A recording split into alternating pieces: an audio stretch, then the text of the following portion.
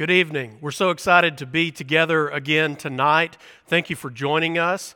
And for those of you who are joining us maybe for the first time, we welcome you. Or those of you that have been joining us and you've not been members here, but you've been participating online, we welcome you and thank you for being a part of our virtual assemblies.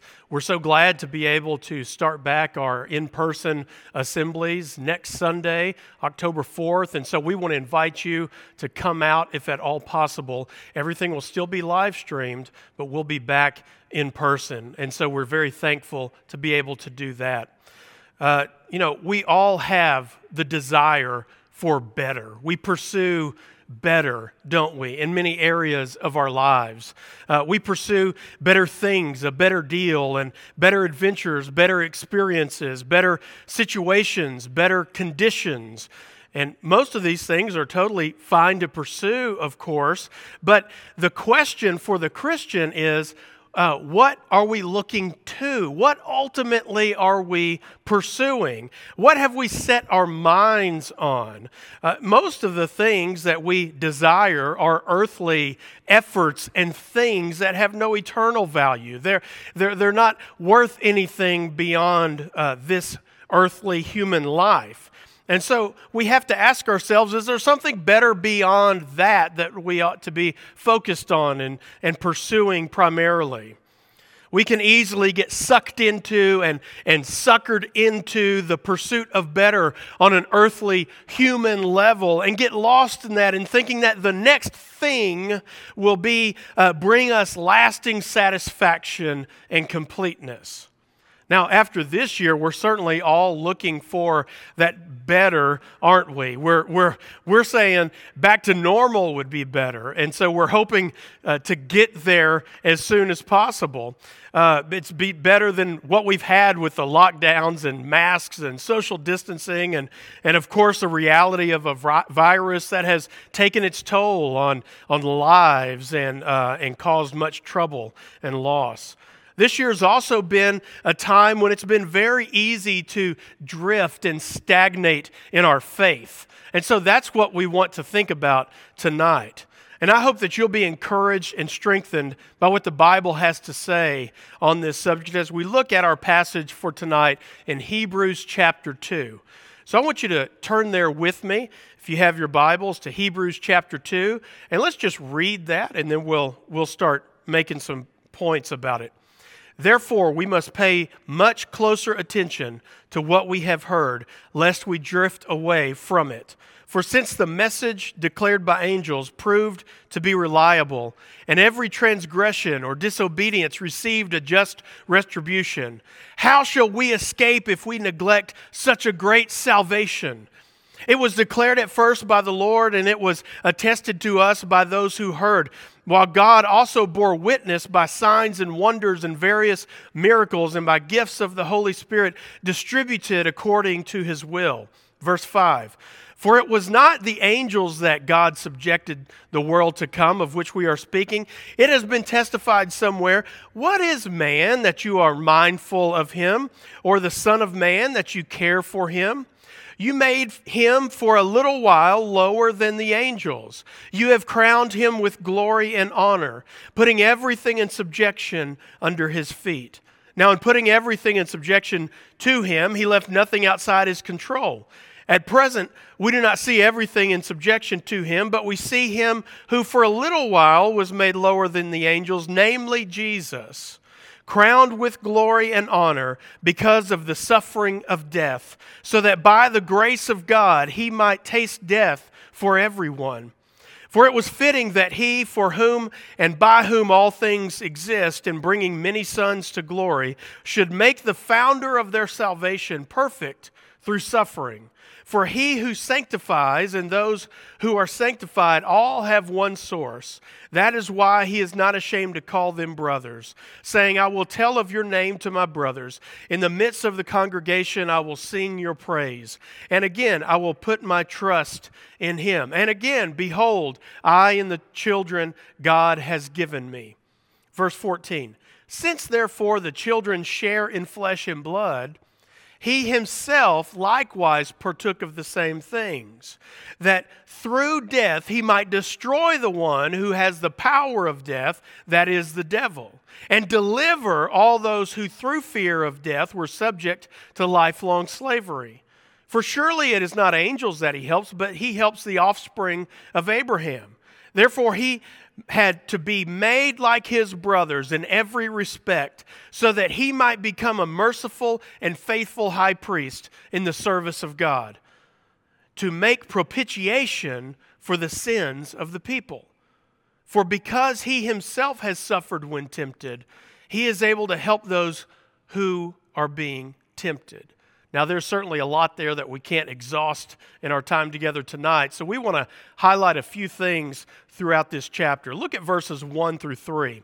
The author of Hebrews is calling us to listen to think about, to recall this most important message, the most important message ever, the message of Jesus, the good news of salvation. He's saying, take heed. Look at now look back in chapter 1, verses 1 through 2, and we see a pattern here. We see that the author has emphasized this. He's been telling us this throughout the letter. In chapter 1, verses 1 through 2, long ago, at many times and in many ways, God spoke to our fathers by the prophets. But in these last days, he has spoken to us by his Son. Look at chapter 3, verse 1. Therefore, holy brothers, you who share in a heavenly calling, consider Jesus. And then in chapter 12, verse 2, the author writes, looking to Jesus, the founder and perfecter of our faith. So the book of Hebrews is driving an important point here, that we need to listen to Jesus. Now, go back to chapter 2, verse number 1. Where the writer says, therefore, we must pay much closer attention to what we have heard, lest we drift away from it. Now think about this. What does it mean to drift? What does that mean to drift?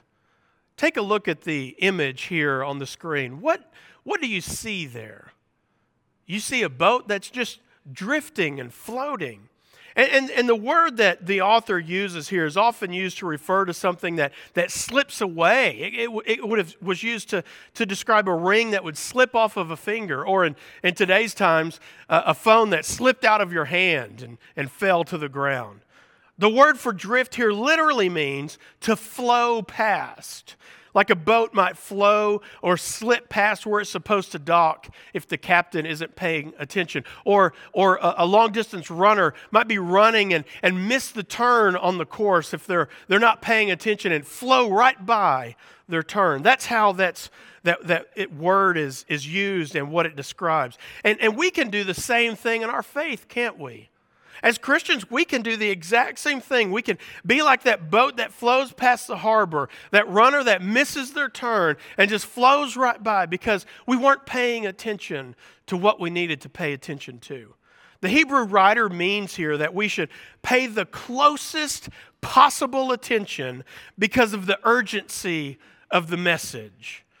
Now, what happens when we don't pay close attention? Well, the Bible tells us here we drift away. When we don't pay attention, we drift away from what we're supposed to be paying close attention to. Now, we drift away from Jesus, we drift away from his body, which is the church, and even then from our salvation, and we're going to see that. It's been a little easier this year, too, to drift away in our faith. And maybe we don't think of it that way, but maybe some of us are feeling that way, that we are that boat adrift in the sea. We haven't been meeting in person like we're used to, and that routine was good and helpful for us. And I think that's been a real challenge for many of us to not have that routine. And we get out of the habit of doing it, don't we? It's been easy to drift in your faith this year, and then before you know it, you're comfortable with the new routine, the new habit, and getting back into that habit, resetting that routine can be really challenging and really uncomfortable and not at all very convenient. So when we start to drift, everything else eventually follows. The Bible says that when we drift from paying close attention to what we've heard, meaning the message of Jesus, We drift away from it, which is the message of Jesus, okay? But follow the progression here. When you drift from the message, you drift from the messenger. You drift from Jesus himself. When you drift from Jesus, you drift from his body, which is the church. And when you do this, the Bible's going to show us you can even drift from your salvation. Now, some people haven't drifted at all, but they're staying home due to their health. But thankfully, we're able to live stream everything, and that doesn't fully replace being together. And those folks know that, and they feel that, and we definitely sympathize with them.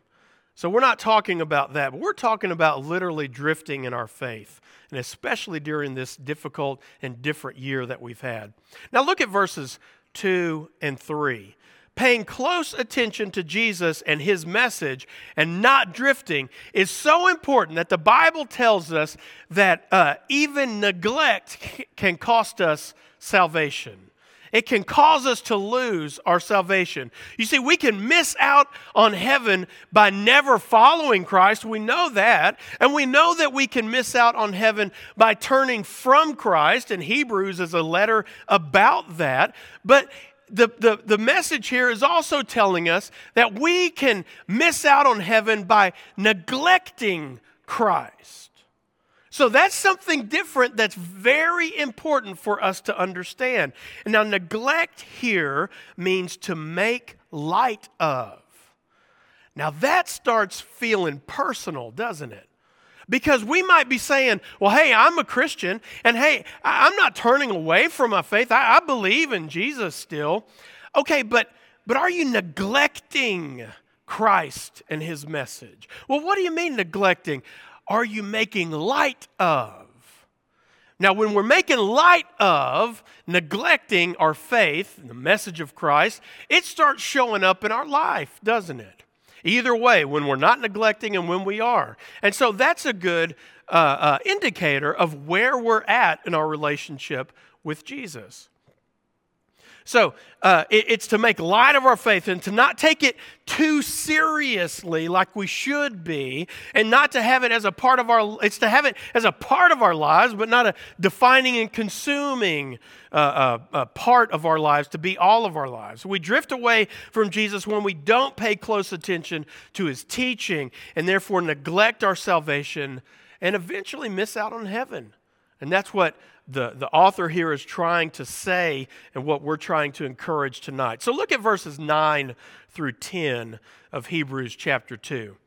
And I want you to see what the Hebrew writer has to say here about why Jesus is greater than everything else. And we'll connect back to the beginning of the things we've been saying. But look at what he says. Jesus crowned with glory and honor. Why? Because of the suffering of death. Now, Jesus suffered death on our behalf, for us, for our sins, for our redemption, and for our salvation. And because Jesus was obedient to God's will and always put his will over God's will over his own will, he was crowned with glory and honor.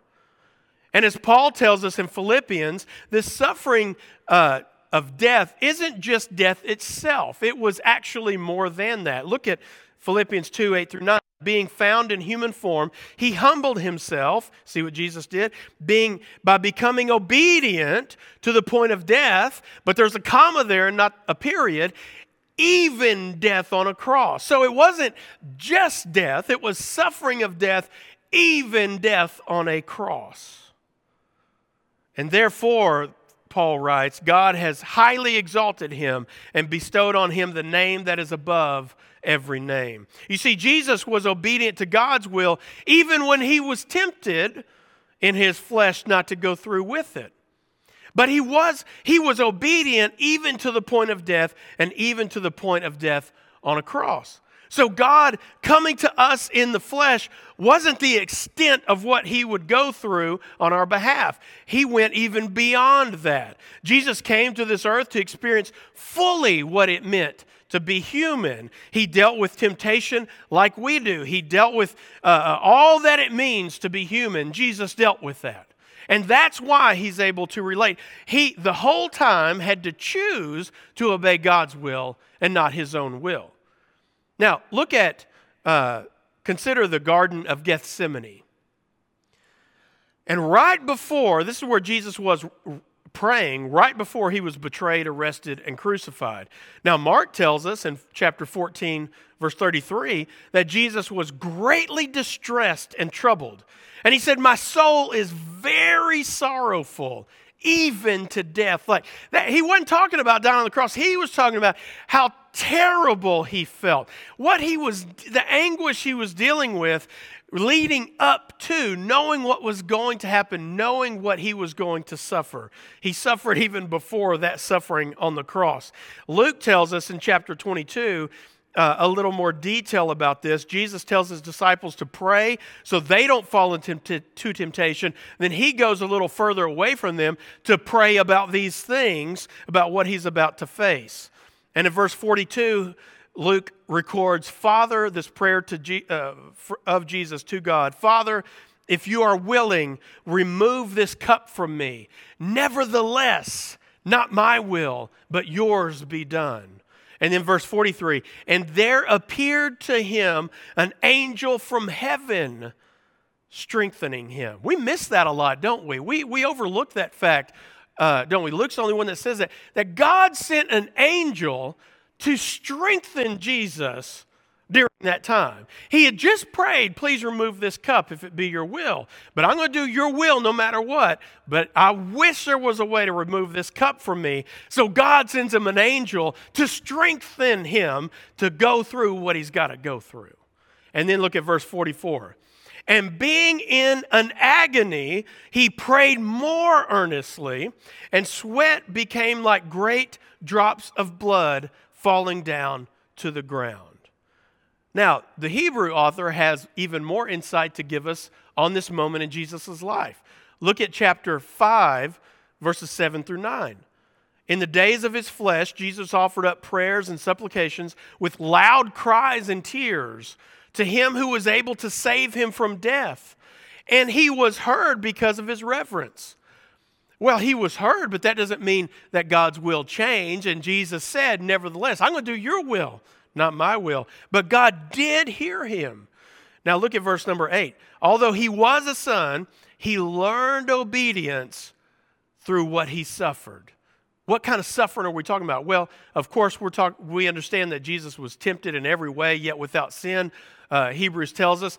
But in the context of chapter 2, the focus is on the fact that he suffered death on our behalf.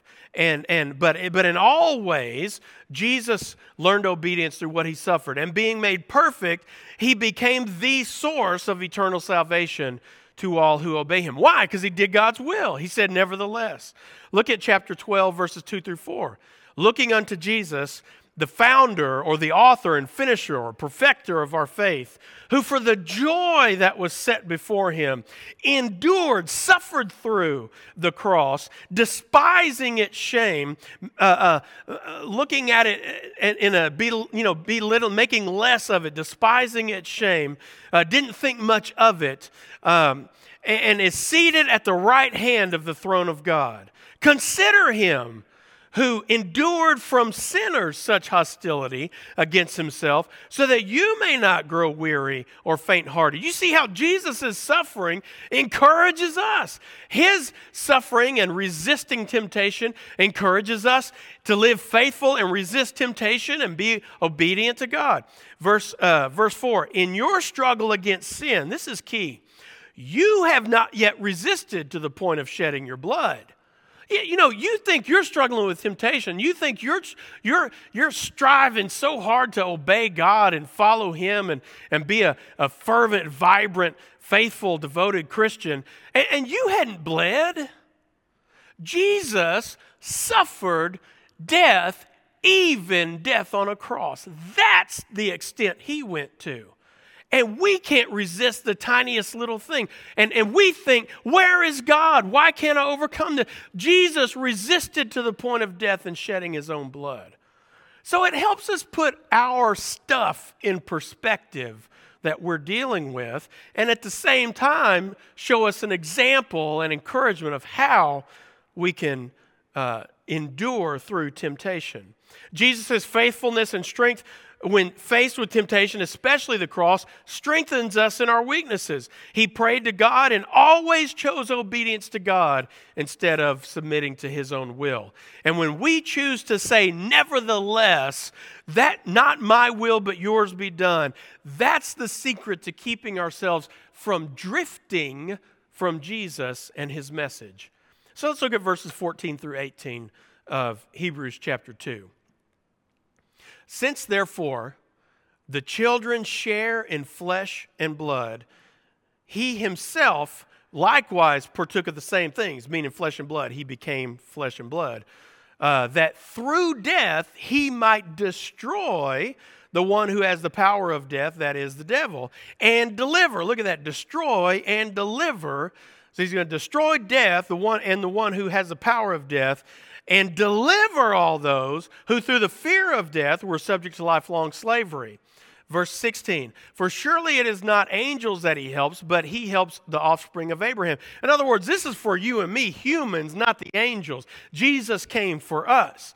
Therefore, he had to be made like his brothers. In order to do this, Jesus had to be made like us in every respect. Why? So that, you see that in your Bible? He might become a merciful and faithful high priest in the service of God, to make propitiation for the sins of the people.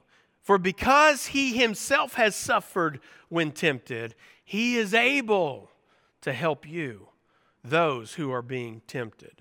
So Jesus partook in our weak nature by becoming flesh. He had to be made like his brothers in every way. Jesus understands what you're dealing with, what you're going through, what you're suffering with. Jesus sympathizes with that. He feels it. He knows where you are and what it feels like to be where you are. Why? He did it. And he did it for that reason, so he can firsthand know what it's like to be you. And that's why it's such an encouragement and we draw such power and strength from what he did for us and why he did it. He knows what you worry about. He knows what scares you and what obstacles you have in your life. And Hebrews is driving this point that we should pay more careful attention to Jesus and his word because of who he is and what he's done for us. So why did Jesus have to be made like us in every respect? So that, the Bible says, he might become a merciful and faithful high priest. Now that's really important for us to understand the magnitude of what Jesus did for us. We looked at Philippians 2, we looked at Hebrews 5, and they spoke to this as well. The rest of the letter of Hebrews speaks to this as well, how Jesus is that great high priest, the founder and father and finisher and author of our faith, and what that means for us. Now this is the first time in Scripture that Jesus is distinctly referred to as high priest. Now the Jewish people would have still had their own high priests at the time. And the high priest made propitiation. In other words, they made a sacrifice every year, a sin offering sacrifice to satisfy the justice of God towards sin. And they did that once a year. But when the high priest did that, he couldn't, in reality, cover his own sin and the sins of the people. It was ceremonial. It was symbolic that God had them to do this. It was they were aware of sin, but it was also foreshadowing Jesus and Jesus as our high priest and what he would ultimately do for us in taking away our sins. Jesus offered himself upon the cross as a sinless, perfect sacrifice which satisfied or propitiated the justice of God towards sin. So that's Jesus as the sacrifice, not an animal, but he was the sacrifice. And as high priest, Jesus, think about this, Jesus took his own blood to heaven to purchase your forgiveness, your redemption, your propitiation. His own blood. Not somebody else's, not something else's. He did it. And then God made him that faithful and merciful high priest. And this is why Jesus is the author and founder and finisher and leader of our faith. And this is why Jesus is the one for us to turn to pay close attention to not neglect and not drift away from because of who he is and what he's done for us. Now look at verse number 18. And because Jesus suffered in temptation and ultimately in death, he is able to help you in your struggles. Now that ought to just, seeing who he is and what he's done, and the fact that he is able to help you, not you in general, not you talking about millions of people, you, he's able to help you. And he did all of this so that he could help you. You see, I want you to understand something, that Jesus is greater than everything that there is. Jesus is greater than our temptations. Jesus is greater than your problems. Jesus is greater than your controversy. Jesus is greater than race. He is greater than the news of the day. Jesus is greater than the candidates. Jesus is greater than politics. Jesus is greater than fear. He is greater than a virus. Jesus is greater than hate. And Jesus is greater than evil. And Jesus is greater than death. Jesus is greater than. Period. And that's the Jesus we want you to know and not drift from and not neglect his message and your relationship with him and everything that goes with that. So you got to stop turning to other things and other people. And you got to think about, am I drifting or am I determined? Are you drifting or are you determined in your faith? Where are you at? You're out there drifting, or you're determined and your ship is set on course and Jesus is leading you and you're faithfully following him, not neglecting him, his church, or anything that he has taught and would have us to live. And you know, it'll show in your life, as we talked about at the beginning. Where you at, drifting or determined, will ultimately show up in your life. It will reveal itself in your life. And if you're like me, you've got work to do. But that's not work that I do on my own. That's work that I need to let Jesus do in me for his glory.